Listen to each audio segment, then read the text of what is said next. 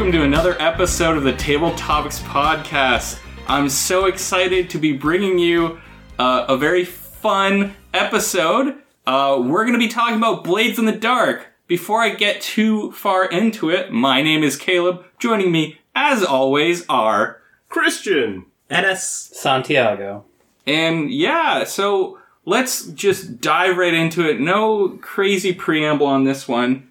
We went ahead and tested out, had a one-shot for Blades in the Dark. A really cool system, pretty unique. It's the first time I ever experienced it, but I think all of you have played it before, right? Mm-hmm. A couple times.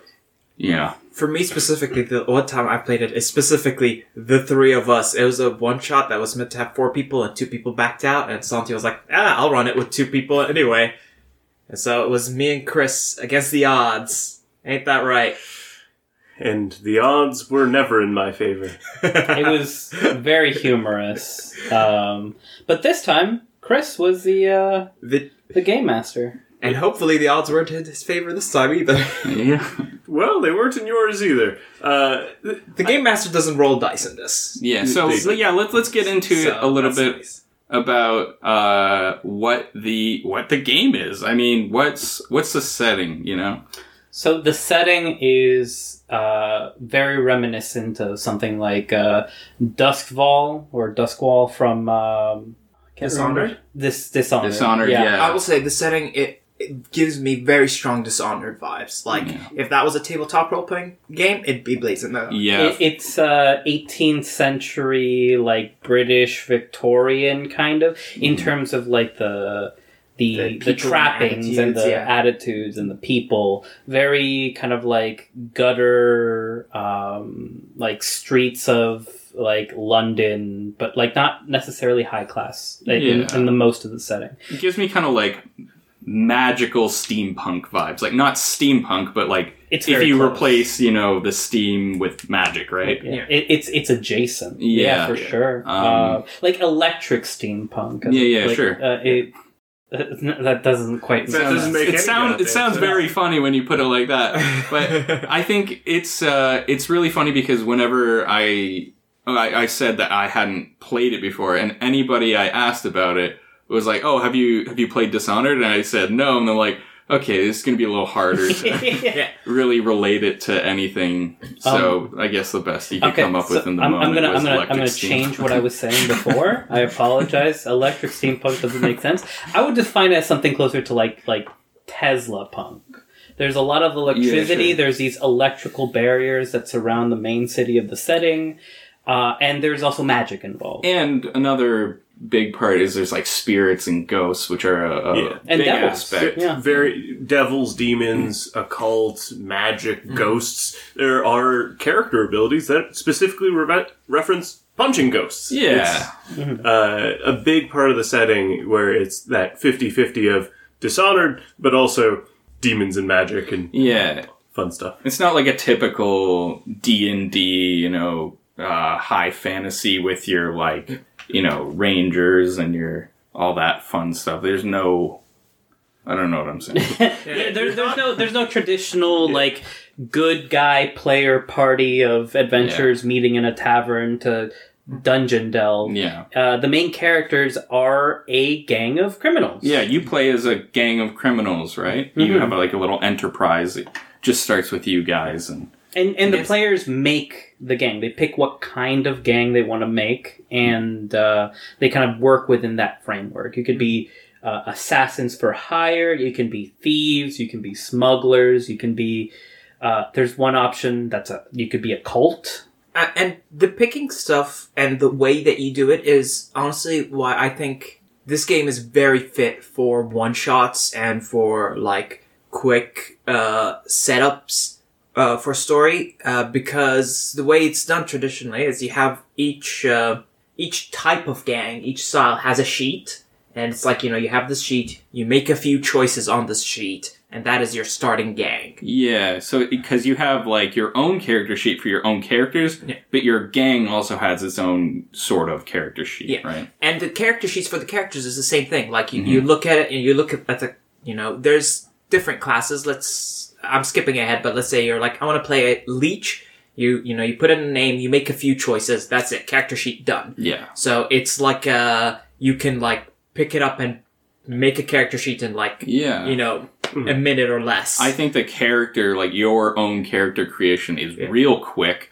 Where it's kind of a little different than other games is you kind of all together decide what your kind of group is. It's not like, oh, all of your characters are meeting in the world somehow. It's more, oh, what do we want to be, right? Yeah. And you're kind of session 0 or start of your session, if you're doing a one-shot, is all together kind of coming up with what you're going to And that group cohesion is an important part of the thing, because the setting itself and the system is kind of built around the characters over time accruing what is known as stress and trauma, and they can end up dying or retiring, and even if your character dies or retires, the gang that you made, the crew, kind of lives on. And it's implied in the rules that, you make a new character and they join the gang that you've already established. Yeah, the characters are very disposable in this game, which really helps with the fact that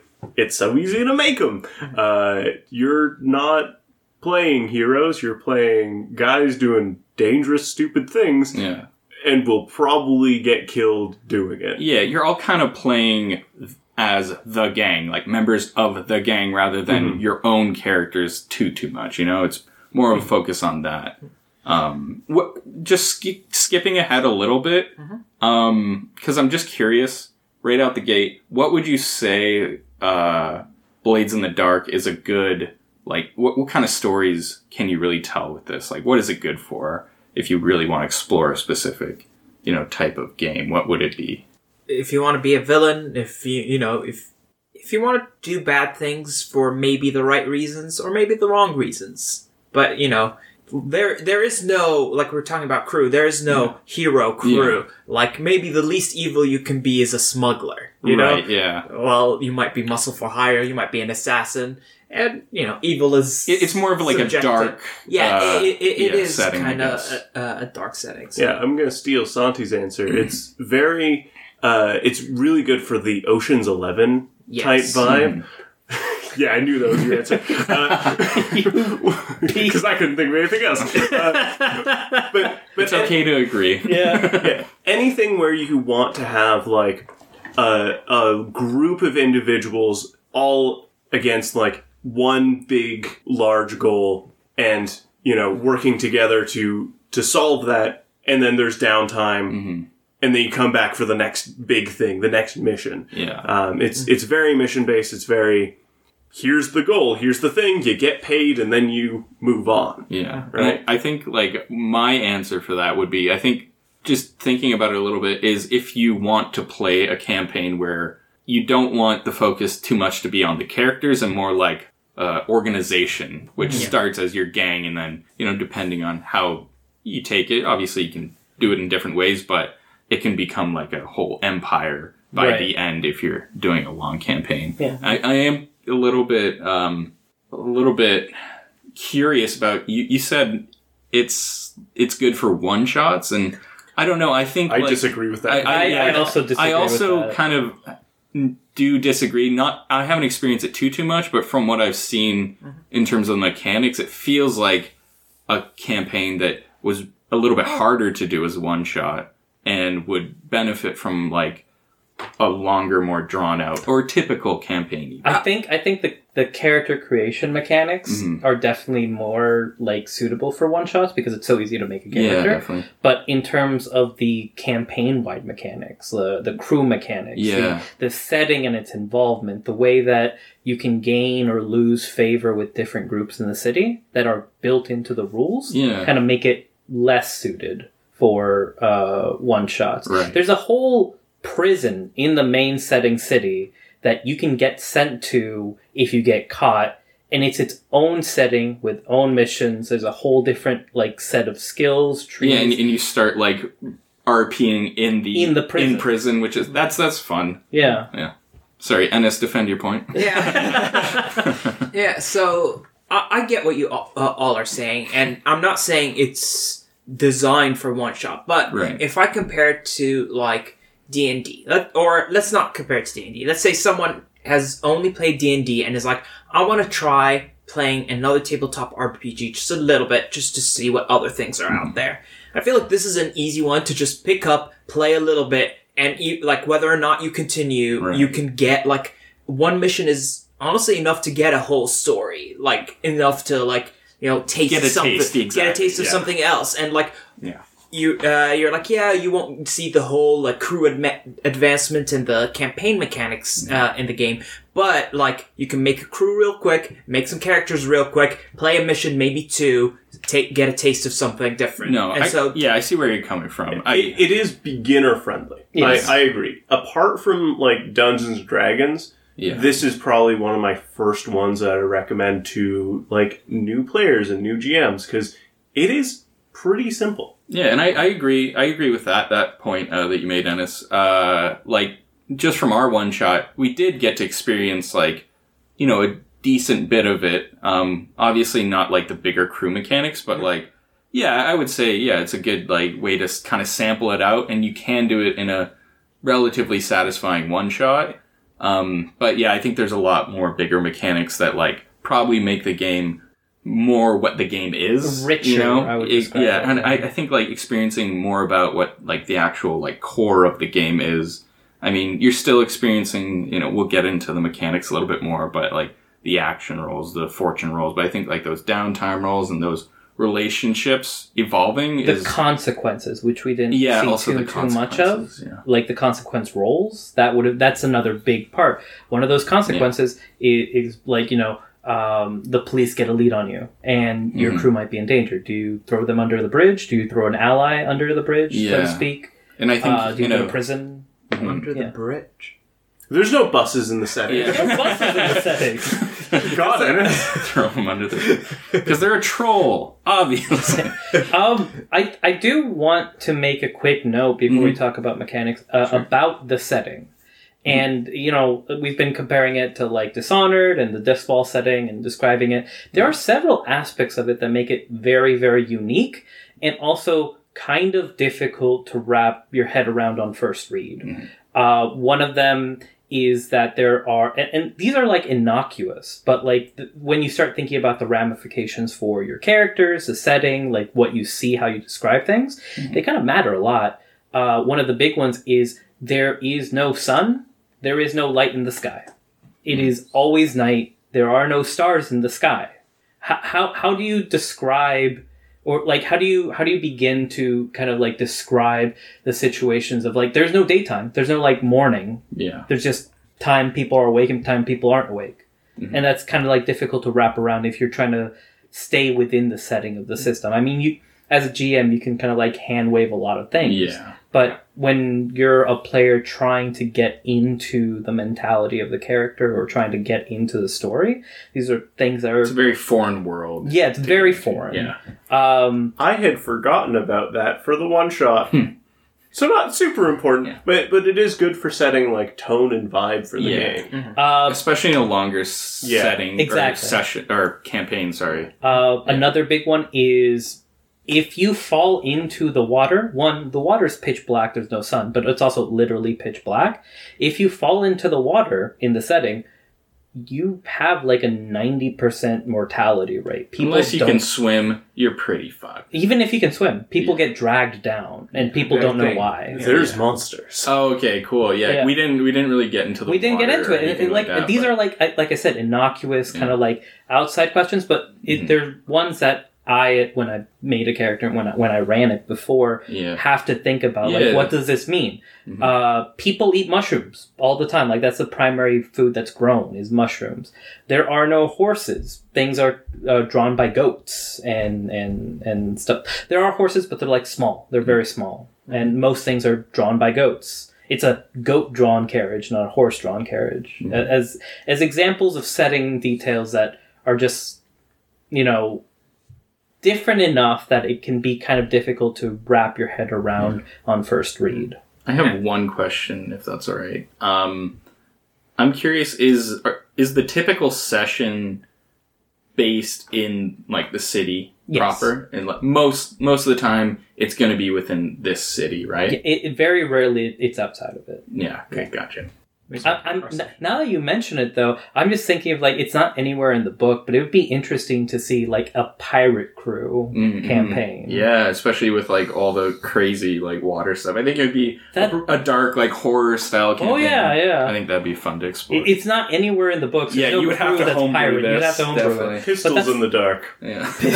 Well, you wouldn't have to homebrew anything mechanically. You just have to homebrew. No, the setting definitely. What's out on sea. I mean, you'd have to. I would argue you'd have to homebrew the actual crew because there's no unless. Is there any mechanics for boats and stuff like that? But our smugglers really. We're getting what's the thieves one? Thieves. Is it thieves? Okay. I don't know if it's actually that. I think it might be. I'm not sure. If it is, I believe that's hilarious. There's an option for the thieves to be shadows, maybe. Yeah, they have different names than just what they are. A hunter under one of the sheets, you could be an extortionist, and that's basically a pirate. Yeah, that's fair. So I wanted to get that setting part out there. The actual setting of Blades in the Dark is different enough that there are certain ramifications you have to take into account, or if you are playing a longer term campaign. Yeah. Mechanics wise. Cool. Yeah, before we get into mechanics, I just want to talk about more of a zoomed out view of what the whole game is kind of about, It's instead of a normal character progression going through a world D&D or Shadowrun or whatever, it's very much a story-based game, right? It's everything seems a little more zoomed out in terms of when you're in an encounter, you're not just thinking, okay, what's my next move? You're thinking about the entire scene a lot of the time. Yeah, the environment, where you guys are in it, and everything that you might be affecting or might be affecting you, right? Yeah, there's a lot of consequence around the reputation of the crew and, how your actions are offending different groups or how some groups might view or agree with the actions that you're taking. Who do you want to side with? Who do you want to really not get on the bad side of? A lot of things to take into consideration whenever you're out and about and screwing up people's day. Who can you make mad and get away with, and who will protect you? Yeah. And also just when you're going through the game and resolving things, right? It's, from what I understand, and you guys can correct me if I'm wrong, but it's more of a collaborative storytelling experience, even more so than other games where it's not just the GM putting forth everything and it's you just react to things. It's you're all coming up with what happens and the consequences of something, and you're all putting forward stuff, and there's specific mechanics that allow the GM to affect or influence in that more kind of GM God way. But yeah, if we go back to, for you avid listeners, I'm sure you remember way back when we talked about dichotomies in role-playing games. I feel like this one is on the opposite end than a lot of the traditional games that people are used to. So it's more narrative than it is crunchy, and it is more the GM has less control. What was that dichotomy called? But yeah, the GM has less control than a typical tabletop RPG that you might be used to. The GM is almost a collaborator to the same level that players are. The players have a lot of control to affect what's in the world and stuff, and even retroactively just add things and change things. And there are some mechanics for that, but then also it's because of that the players have a lot of control about what's around them and how the story's progressing and what the consequences will be for their actions. Yeah. That's actually one of the core selling points and one of the core mechanics of Blades in the Dark that kind of made it what it is the flashback mechanic, which is what Ennis alluded to, where basically you can decide to accrue stress or through other means basically suggests that something had already been talked about, planned for, or done to affect the current scene that's happening. This is going back to like that Ocean's 11 kind of feel of being like, oh, the guard's coming upon his route. And it's like, we're flashing back to, we already knew he was going to come at the route. We had planned for this. We bribed him already, or something like that. We've already planted a trap. Yeah. We've already dug a pitfall, and he's going to fall through. Yeah, in the casino. In the casino. Yeah, it took a lot, and we had to bribe a lot of people, but we did it. This was actually a real big flashback. Yeah. And the bigger the flashback, you can do those crazy things, but the bigger it is, the more stress you're going to have to take. So it's very cool. And as a GM, you are a lot more reactive than in other games, because in some games I found it's a lot more your job to be like narrator and storyteller, but in Blades in the Dark, you are the reactive world to the chaos that the players are instilling upon it. Yeah, they're trying to narrate the story, and then you're just trying to figure out, okay, how is this going to affect other things? How's everything falling in place based on what they're doing and what they're narrating? Yeah, it's like, you're doing that? Okay, here are the consequences of it. Here's who's mad about it. Here's the new problems that arise. Yeah. And there's one thing about that kind of like flipped dichotomy of players being proactive, changing things, and the GM being reactive and being the world reacting to the player's actions, that I've experienced people kind of struggle with when first encountering Blades in the Dark, which is how combat is handled in Blades in the Dark. You don't necessarily roll to, or rather the enemy doesn't roll to attack you. There is no rolls that the enemies go. It's like, he's going to swing his hammer at you. Rather, like we were saying earlier, the GM rolls no dice. Exactly. Yeah. All the consequences of combat and all the consequences of every other roll are dependent on the player's actions and the player's rolls. Whether that's the circumstances of what's happening, how difficult the fight is, etc. And so it becomes a situation where it's like, do you think you could take on that big buff bodyguard wielding a sledgehammer?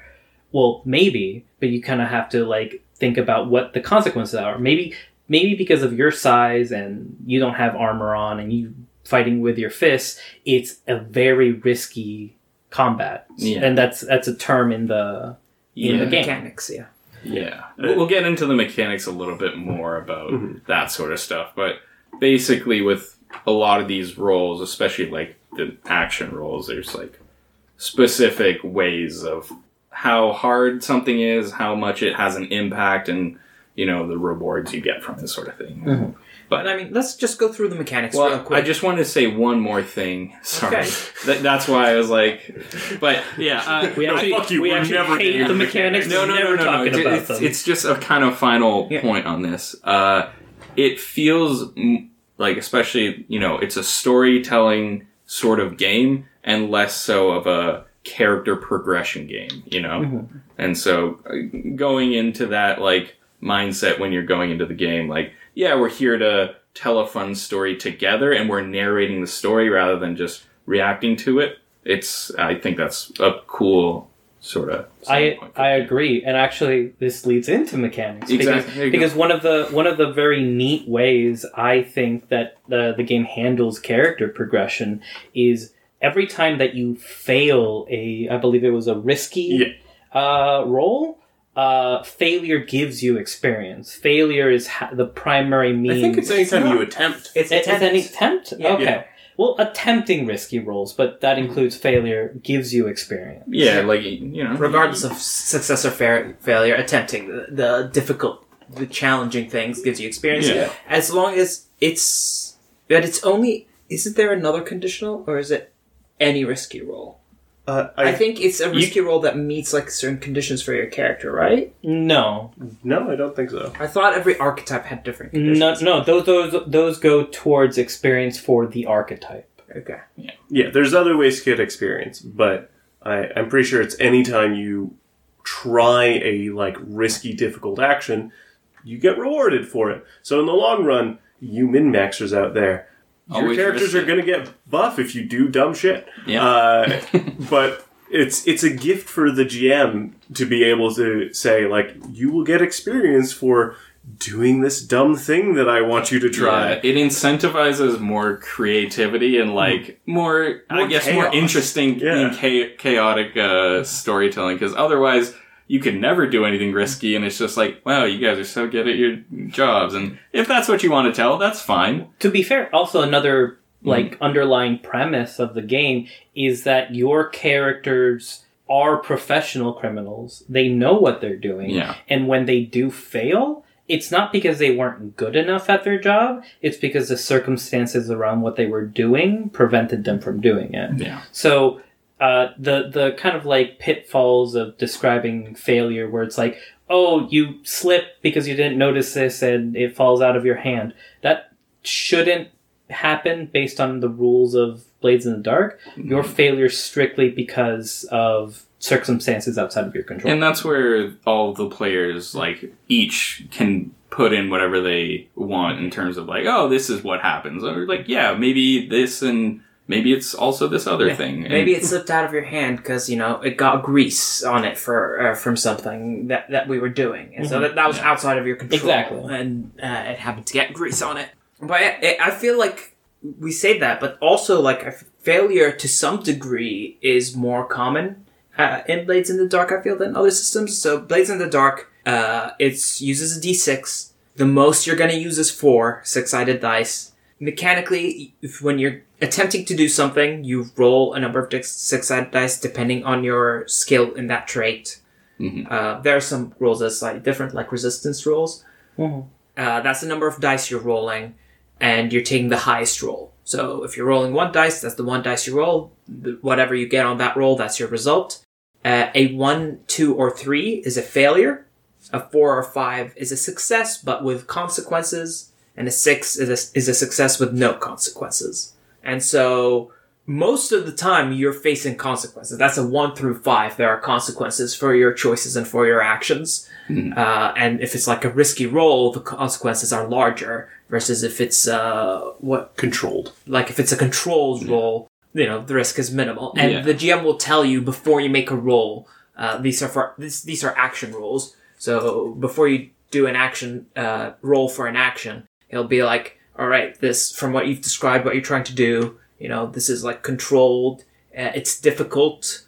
What does difficult do?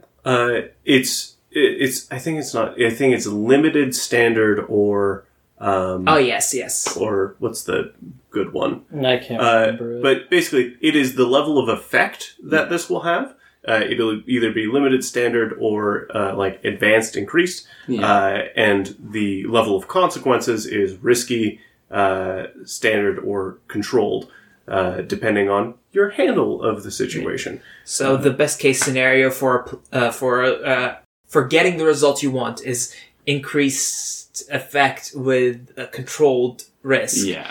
But in most situations, I feel like it's high risk for increased effect, so risky with increased effect, or controlled with reduced effect. And this is for action rolls, specifically, right? And this is whenever you're rolling, you're only rolling when you're encountering something challenging, right? If it's just mundane, then you don't roll for it. But if it is like an actual challenge, like it, regardless of what it is, your character can be proficient in that, which means it's more controlled. And then if it's something super impactful, then it's going to be that Increased effect. Increased effect, exactly. And as the GM, if you cannot think of the consequences for failing a thing, don't make them roll. It's great. Yeah. Because characters are supposed to be competent, so let them just do things. And that's the thing. Sorry, the GM decides like whenever they're like the players are narrating a scene that they want to be doing something in. That's when the GM comes in and is like, okay, that is a bit of a challenge. I'm going to set the difficulty and the effect and all that stuff. Yeah. So and then the players decide if they want to kind of go on with that. Yeah, that's an excellent point because the players are, in most cases, they're the ones narrating the scene and what's happening. And when, going back to what we're saying with the GM being reactive, when they're narrating something that the GM is like, this should be challenging or this is like not guaranteed to succeed, that's when they're like, the GM is like, all right, you're rolling for this. Or you're rolling to have this happen as in the way that you're hoping narratively. Yeah. Another neat mechanic, like there's some minor stuff, like if you don't have any dice, like if you have no points in a certain skill or trait, you roll 2 dice and take the worst result of the 2. And then there's also modifiers to dice. So when you're, before you roll, let's say you're like, okay, I do want to roll this. There are a few options you can get to get bonus dice, and there are a few things that can happen that might take away dice. Yeah. So if the takeaway dice might also give dice, it's like, is there something narrative or a consequences that you, the player, is not aware of that adds or removes a die? And so that's for the GM to tell you, you're going to roll 1 less die, you're going to roll 1 more die. The allies can give you an extra die. So any of the other players can assist you and describe how they're assisting you and take 1 point of stress to give you an extra die. You yourself can take 2 points of stress to give yourself an extra die. Or instead of taking the 2 points of stress, you can ask for a bargain from the GM. Devil's bargain. The devil's bargain is literally that. The GM will offer you a consequence that is guaranteed to happen, success or failure. And in exchange, you get the +1 dice without having to spend 2 stress. And you can, and the entire table is encouraged to kind of like suggest devil's bargains. The GM doesn't have to pick them; he can pick their own. But it's kind of like an open, like, what would be an interesting consequence that would give them an edge? Yeah, it's ultimately a handshake agreement between the GM and the player, but anybody can come up with fun consequences for your hopefully improved chances of success. The problem is, if you make a devil's bargain and you can't roll well, oh boy. It's also, and you can also always decline the devil's bargain if you don't want to. Yeah, the GM can offer you, be like, all right, so, or, a player might say something and he's like, I like that bargain. For that consequence, I will give you an extra dice. And you can be like, no, that's not worth it. That's particular consequence, not worth it to me. I think at some point Goatfree's life was offered as a consequence for something and Santi turned it down. Yeah. For context, in our one-shot, we had a carriage, because we were smugglers, that was pulled by 2 goats, and one of them was called Goatilda, and the other one was called Goatfried, because it was Siegfried and Brumhilda. And we're cool like that. Yeah, we are really cool. Goatilda was very replaceable, but Goatfried refused to die. Yeah, he was. He and is now immortal. He had a wonky now eye. An immortal devil demon goat. Yeah. Yeah, that was a wild way to done that. They did good. No, it's a good thing. Completely circumvented the story. Yeah. Put a demon in a goat. Yeah, we ended up putting a demon in a goat. An immortal goat, it seemed beforehand, but it was definitely immortal after that. Also psychopathic, murderous. They killed a lot of people. Yeah. But we saved that one kid. We did save that one heroes. We saved the city. So back when we saved one kid. Yeah, when we said it's a darker style campaign, that tracks. That's pretty par of course. I think every time I have played Blades in the Dark, it ended up going very silly. And I think that's just a consequence of it's such a dark setting and tone. And so players naturally are like, let's bring levity in with the characters. A little bit at least. Yeah, so that everything's not just we're dark super and bummed gloomy. out by the end of this. Yeah.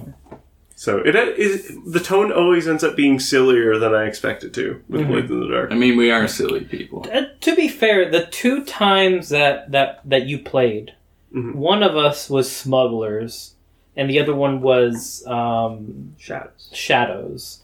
So they weren't what I would describe as a traditionally darker crews, which would have been the assassins or the cult. The hawkers could have also been a pretty dark one. Hawkers are peddlers of goods, whatever they happen to be, which by the setting standards could be very dark, like people or drugs or animals. Weapons. Our session was full of drugs, and our one shot was not any less humorous. Yeah, I mean, if we thought about the actual consequences of our actions, maybe, but yeah, we approached it in a light way. The cure-all that we have introduced to candy and confectionaries throughout the city. The cure-all opium. The wonder drug. Yeah, it's like the setting did not get any less like dark or gritty for your existence as silly people within it. Because like the characters themselves didn't find themselves silly in world. Yeah. It's not like you were all like, yes, we're big clowns. Yeah.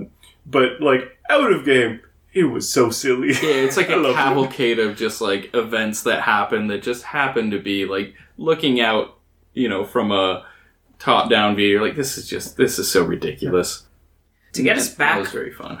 To get us back on the mechanics talk, I was just thinking about like the abilities and how they work, and I remembered one mechanic that I actually think is very cool in Blades in the Dark. Mm-hmm. In Blades in the Dark, you don't when you're starting out a job, you don't pick out the equipment that you're going into the job with. You pick out a weight load. A loadout, yeah. It's not a full loadout. It's just you pick, are you going... A level of load. Yeah, a level of load, yes. Are you going lightly equipped, normal equipped, or heavily equipped? Yeah. And you get a certain number of points for each of those. Mm-hmm. And every unit of...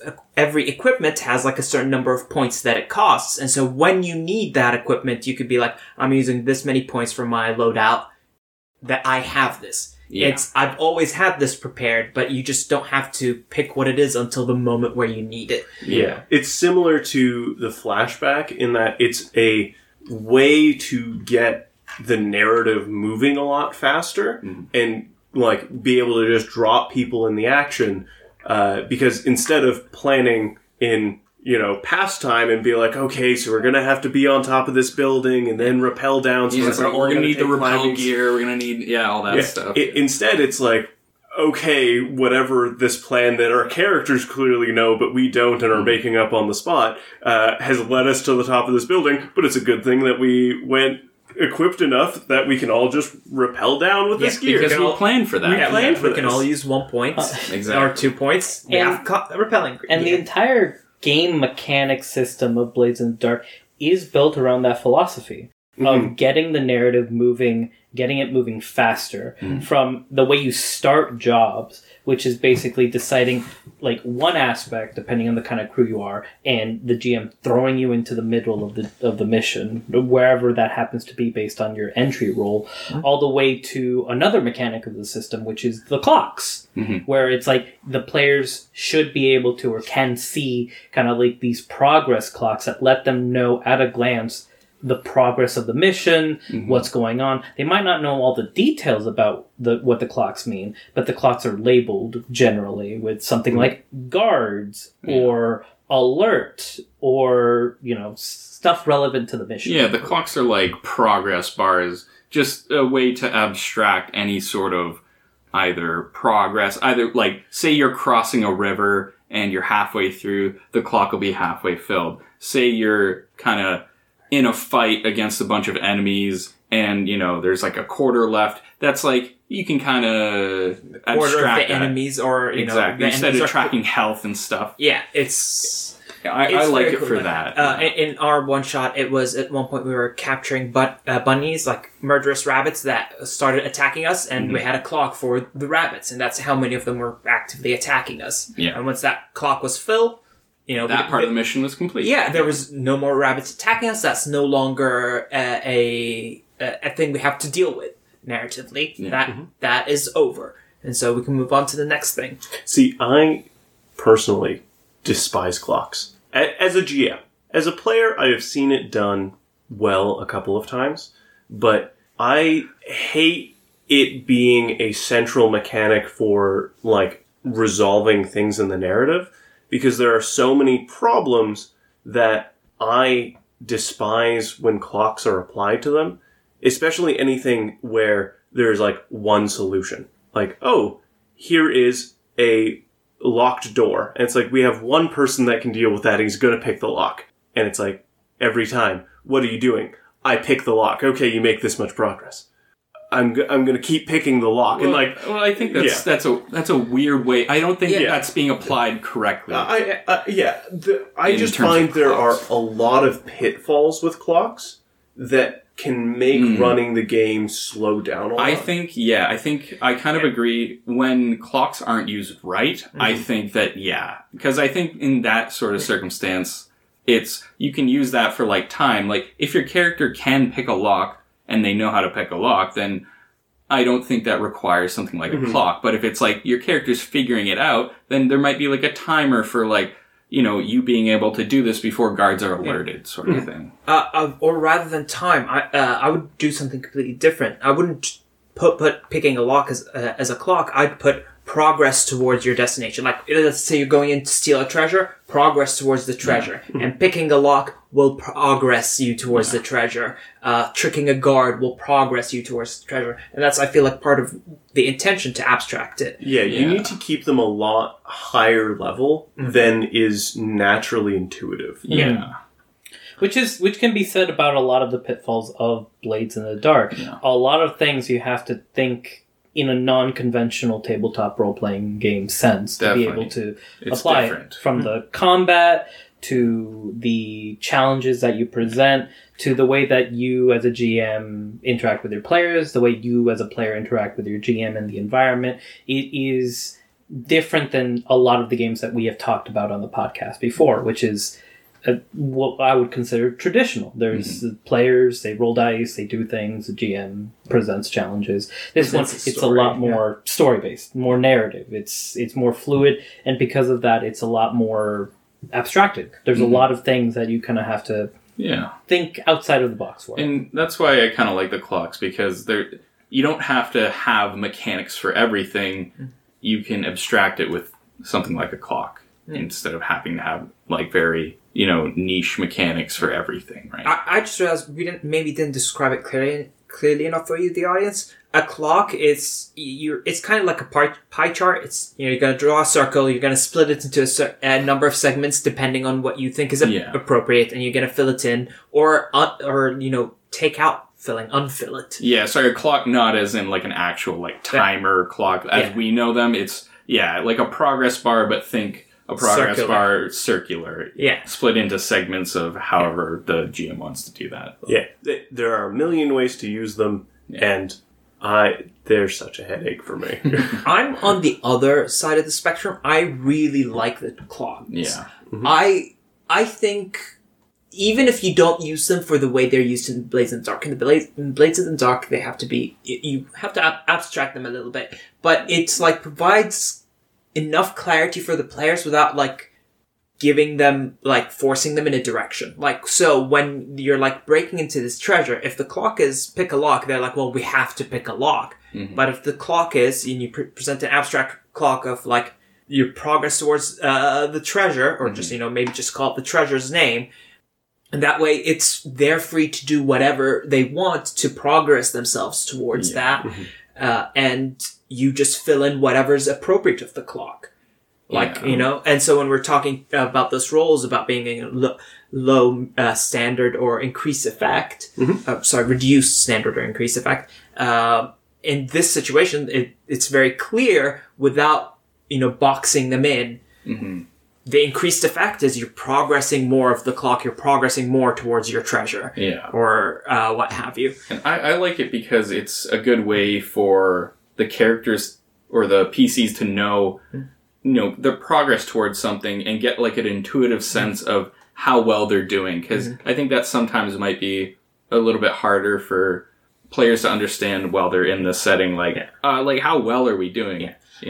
I also like them. If all the mechanics in Blades in the Dark, this is a mechanic that I would consider in other games. Yeah, and you steal it from here and use it. And use it in other games and other systems. I feel like there are two things it's very useful for. The first one is what Caleb touched on, is giving a player an idea of how far they've gotten, how good they're doing, and how much more there is. Because when you look at progress clock and it's like about 2/3 full, you know it's like, okay, we're starting to get to the end of this. Versus if you look at it and it's only a quarter full, you're like, oh, we're barely in the beginning. Mm-hmm. I also like it for increasing the tension. I want to use it more, but I just forget to use it more in Shadowrun. Mm-hmm. I've used them a few times, and I feel like with the nature of the players I have, like, sometimes I'll draw the clock, I'll put a label for it, and it's like, what does this mean? What do you mean alertness? What do you mean? Who's alerted? Who's alerted? Because I like it because it's, the two sides of the clocks are, it's like in character, my character would understand a little bit more, so this progress clock is like, we know that we're good at this and we know how much is left, but then there's also the other side, which is like, for more the players rather than like the character stuff, and it's like, what's going on? What's with these clocks? It also does help the like pass-fail thing that happens with a lot of tabletops, where it's like, okay, here you're gonna do the thing. You get one roll of D20, and that's going to determine your entirety of success or failure in what's happening. Definitely. So it really does help in that way, where it's not like, okay, well, your entire bartering with this caravan is distilled down to one roll. Based on that one roll. It's not a real sort of interaction where it's like a give and take in a big process. In Shadowrun, I like it for like especially for like when you're trying to sneak somewhere and for the alertness of who you're facing. It's not like failing one stealth roll is what you're all caught. Yeah. It's like, I'll usually do like the difference between it's like, let's say someone beats your stealth roll with a perception test. The difference is I'll progress like how alerted they are. And once the bar is full, they're aware, oh, you're here. Yeah. And now it's a thing you have to deal with. Yeah. And now it's like a problem you have to deal with. Yeah. But it's like, it gives that buildup of tension. And, as the circle starts filling up, you're more like, okay, we gotta like start being more careful with this. Or sometimes it's also like if it's a beneficial circle, we had that one fight with waves. If it's like, okay, we're at the last wave, we can go all in now. We're sprinting towards the finish. Yeah. Let's just put it all out there and get everything done. And you can be a real evil GM and like have something after that as well. If you want. And then lie. Just lie. Yes, don't do it often, but sometimes you could really get players. I mean, like the whole point is to get an emotional reaction out of people. And it is an abstraction of your character's feeling about the thing. So if you're like, this is the last wave, and like that's what your characters really think, and putting that on a clock, you can screw with your players. It's very mean. I don't recommend it. Unless you're mean, then do it. Yeah. All I could think of now is like, you don't even have to lie. You could be like, all right, final wave's over. Now it's boss time. Yeah. Right. Now there's just a singular boss, no more waves. Yeah. In the book, just a circle. It goes into detail about what kinds of clocks and what different kinds of clocks there are. And it makes mention of having clocks that tie into other clocks. Having clocks that once they're finished, they unlock a different clock. Having clocks where it's, you don't want it to finish one way or the other necessarily because you want to maintain a balance. So there'll be like, you want it to be half full for whatever reason. Yeah, if there's like a gang war that you really don't want either side to gain like full control of the territory, you can tip the scales in a different way. Yeah, you want to keep it pretty 50-50. Yeah. I think relationships is also a great one where it's like, hey, if you're doing things they like, it'll slowly go up and you can like advance it for every time you fill the clock. And same thing, if you do things they don't like, it slowly ticks down. Yeah, I just think of it as a progress bar. Sort of. Like, I like that sort of representation a little bit more than the segmented clock, but I do understand mechanically why it's like that. Yeah. Honestly, I understand the progress bar. It's just the segmented clock is easier to draw and for players to see and like judge. how full it is. You could segment a progress bar. Yes, you could, but it's easier to draw. Just like circle. It's like I want 4 pieces, just 2 lines. I just think it's easier for people to like relate to a progress bar than like pie chart clock that. I don't know. I just feel like you don't really deal with that, but you deal with like progress bars. But that's just a person. I'll be honest. What Santi was saying about like, a clock that feeds into another clock and clocks that are related, and that's the thing that I hate about clocks. the like idea of I can use clocks for everything, and then you're like, okay, I have 18 clocks on my giant marker board. I'm the clock master. Okay, they've done this thing. This marks off one clock, and like that just drives me insane. If you have more than 4 clocks out, I'm going to be honest with you. No, it's not my vibe. I'm going to be honest with you. I'm really, really glad that you don't see the behind the scenes of the Lancer campaign. It's all clocks. It's all the way down. It's not all clocks, but there are clocks. Like, if it's for you as a GM to keep track of things, go for it. Yeah. If you're showing your players 20 clocks, I will kill you. At that point, why do you have... At most, players should have maybe 3 clocks. Yeah. Maybe. Yeah. Okay, we're done talking about clocks. We're done with clocks. Unless final points on clocks. Well, I mean, like, we wanted to turn this into a clock podcast. Okay. So, the digital watch is brought by Movement Watches. Next episode, clocks. Yeah. Clocks. I want to quick mention one last thing. Is it about mechanics? clocks? No, for mechanics. Because I did want to mention something after, so go ahead. About clocks? No, not about clocks. Okay. For mechanics, I also like how we said there are different classes for player characters. Mm-hmm. You know, it's like there's the leech. There's like a typical like animal handler. There's like a more magic kind of character. There's like a thief. There's like a thug. Like muscle. Yeah, we can't remember all the names of them right now. They have interesting names. There's like a poison type of character.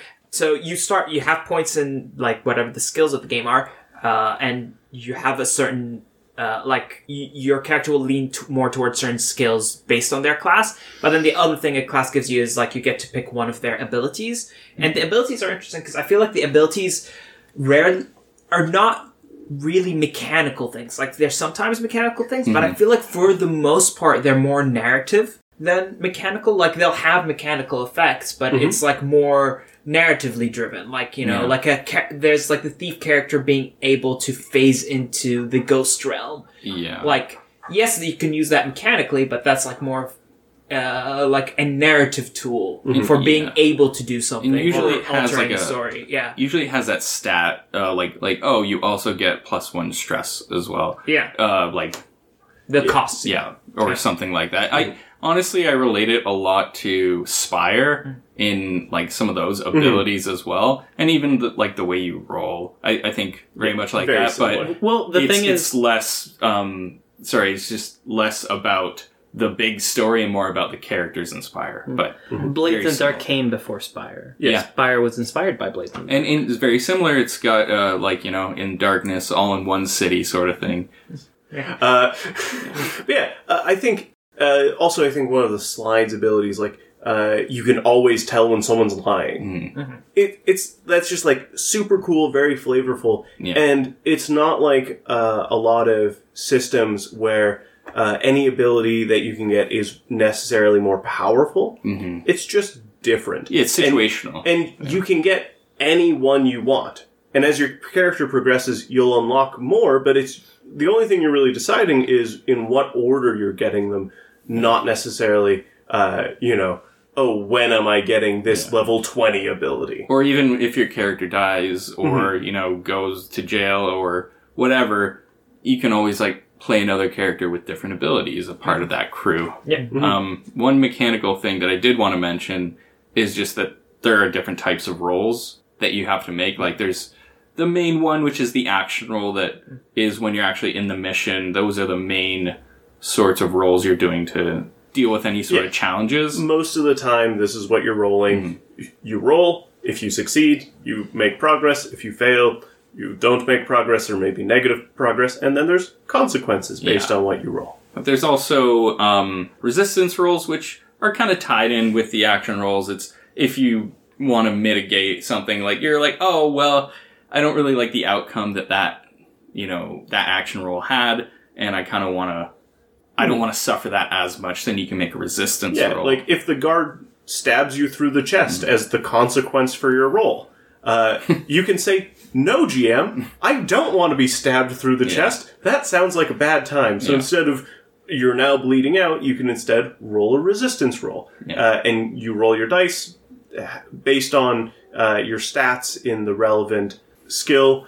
You roll on your highest d6. That's how much stress you take off from 6. So whenever you're resisting something, you're taking 6 stress, and then you roll to reduce that by whatever your highest number on. Another one of the rolls. Oh, sorry. Yeah, and I was gonna say the point is like it's driving you closer and closer to filling out your stress bar, because when your stress bar fills out, that's your base. The character is out. Yeah. It's not necessarily Not dead. Is out. Is out. They can no longer do things in the situation. Yeah. And you can flavor that however you want. Yeah. And so, that's why abilities cost stress, and that's why, to resist big consequences, you're taking stress. That's your main resource. Yeah. Everything costs stress. Yeah. Yeah. Everything stresses you out. Yeah. Just like real life. Not much of a escape from reality there. There's downtime rolls, which are this is kind of the reason why I'm like, oh yeah, it would have been nice to explore those a little more, and in a longer campaign, obviously you would. Downtime rolls are pretty much what you expect them to be, right? Yeah, you are rolling to progress on long-term projects and relationships. And the characters can do a ton of different things on downtime and train and get better and gain resources for future heists. Yeah. Either for themselves or for the gang. Or for the crew, yeah. Yeah, the crew, sorry. Yeah. You get a certain number of downtime actions you could take, and then you can pay gold to get more. Yeah. Money buys time. Yeah. Yeah, and then the last one is fortune roll. Yeah. And that's more just whatever the wind may. That one I don't understand as much as the other rolls. It's mostly just if there is chance involved, but there is not necessarily consequence involved. Yeah. It's basically the GM saying I'm not sure. Roll some dice for me. Yeah. It's how something lucky out of your hands, right? Yeah. It's like pressing "I'm feeling lucky" on the Google search bar. Yeah, exactly. Yeah. It's very much like whenever there's something outside of your crew's control. There's no skill involved. It's just a happenstance. It's something else happening that you can't really affect, and you'd prefer this gang to win out in this gang fight, but you can't affect it. We'll make a fortune roll to see how the winds may blow. Exactly. Thank you. I was trying to think of that earlier. All right, so that's for mechanics. That's a lot of the mechanics. That's all the mechanics, all the setting. That's not nearly all the mechanics. Okay, that's as much as we want to talk about right now. That's all we're going to talk about. That's all that we feel like that the audience can use to form a bit of an opinion about whether you want to play this or not, whether you want to try this or not. Yeah. I personally do think this game's worth trying. I like it, and even if you don't play it long term, even if you play it, just once as a one shot, or you play it just a handful of times, I feel like there's things from this game that help in other role-playing games, like that pushing the players to be more of the narrative driving force kind of thing, the GM being more reactive. I think playing a game of this type just helps with other games. It makes other games more fun. Yeah, I think everybody should try it, and they give you a new perspective on what a story, like a tabletop role-playing game, can be, right? Yeah. Yeah. I also think that this is I said it's perfect for one-shots. While we were talking, I thought of something better than one-shots. This is the perfect game to play when your games go on hiatus. If it's if one person can't make a session, instead of canceling, maybe you just run Blades in the Dark instead, and that is your hiatus game. Whenever something's on break, or maybe not all the players can make it, the rest of the players play Blades in the Dark, and it doesn't matter, because players can come in and out. Yeah. You can run It's one about the job. crew. Yeah, it's the same crew across everything. It's just make a character real quick. Let's go. Yeah. It would also be a interesting game for rotating DMs. Yeah. Like, True. because if everyone has a player and it's like, yeah, who's running, who has an idea for what's happening, and there's just like a fairly well established, here's the relationships, here's like the world doesn't really change, and just going from there. It's also, I think, really nice for a West Marches style campaign. Oh yeah. Just, hey, if you got a rotating cast of players, do what you want. Like, people can come in and out. You don't need everyone for every heist. Yeah. Any other thoughts on Blades in the Dark? Yeah, so I think we'd all just say, Ennis, you said you liked it, you'd recommend it. I think, I don't know, I am in agreement. I think we all are. I don't want to speak for everyone here, but is that true? Solid 5 out of 7. Yeah. Perfect. Perfect score. Yeah.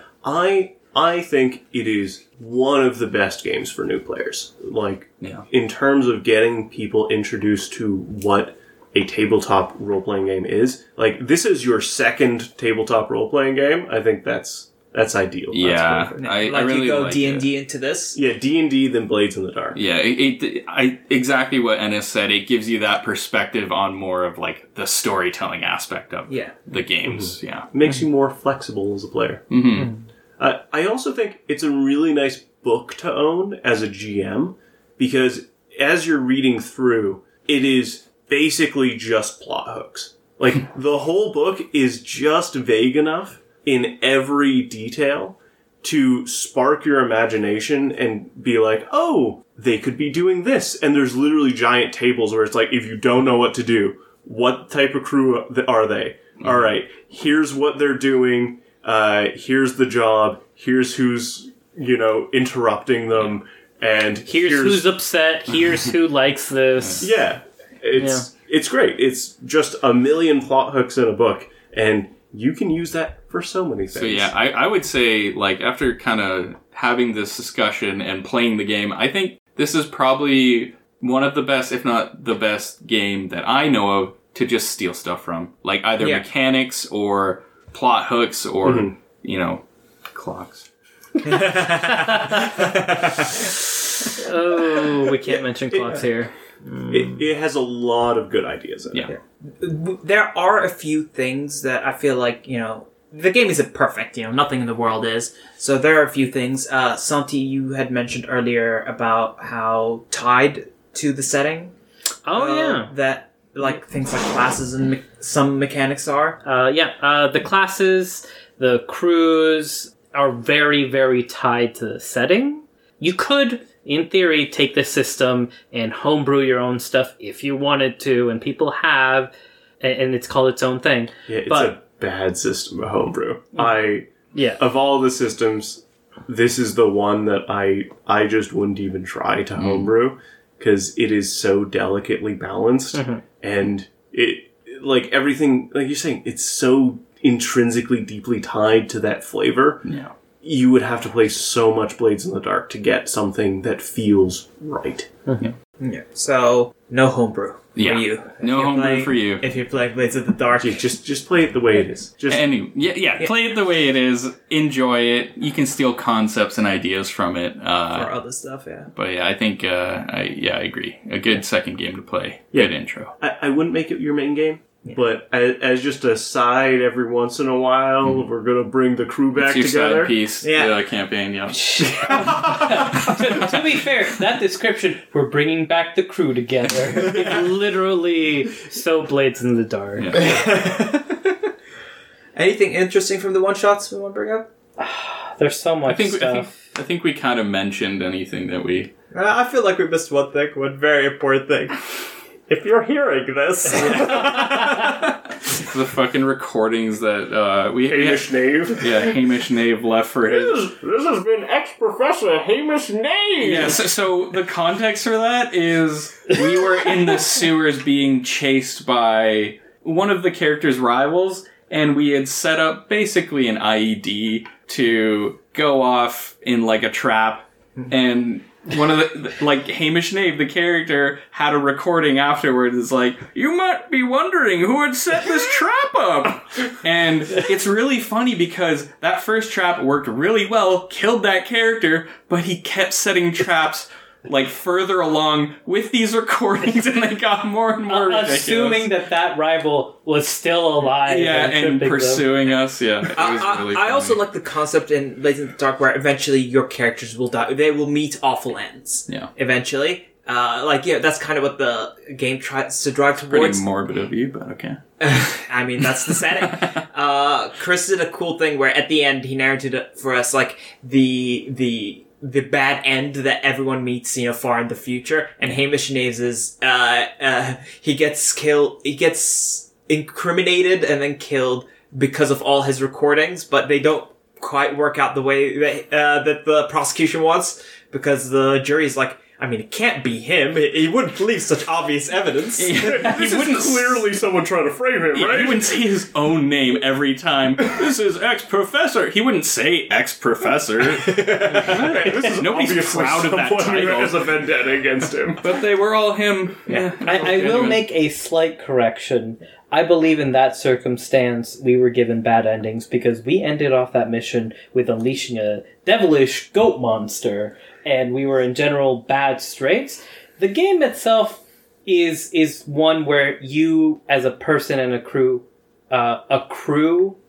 money, resources, coin. Is that what it's called in the game? And I think like in a normal campaign, definitely. I think for our one shot, we were just like, we'll have a fun. That's what I'm saying. In a normal campaign, you accrue coin, and however much you've set aside and not used for leveling up or buying services or stuff like that is how much you retire on. And there's a chart in the book that says, "Hey, you saved 10 coin. This is the retirement you get once you retire."